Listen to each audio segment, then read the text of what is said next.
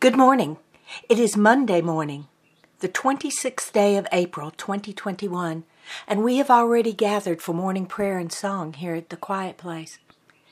And we invite you to join us as we pray.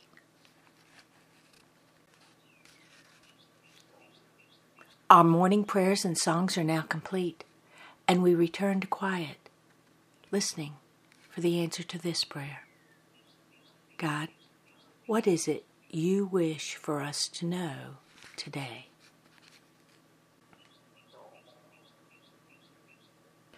Be kind and compassionate to those you encounter who seem to be calling out for help in the form of anger or hatred.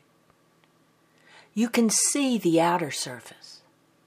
You see their face, their hair, and what they wear, but you cannot see what they carry within. You cannot see the place where the turmoil exists, the place where the tribulation hides, the place where it all begins. But you can offer a kind word, a gentle touch, the gift of a smile. You can walk with them for a mile, or sit with them for a while.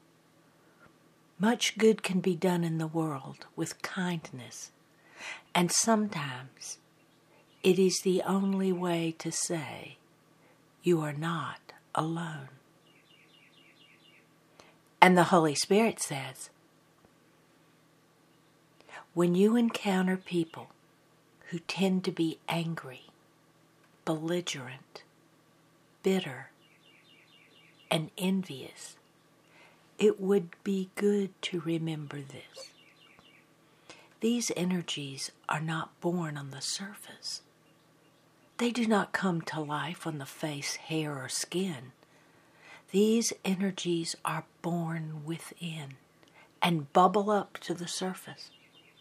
But on the surface is not where they begin. It is not where they are carried. It is not where they reside.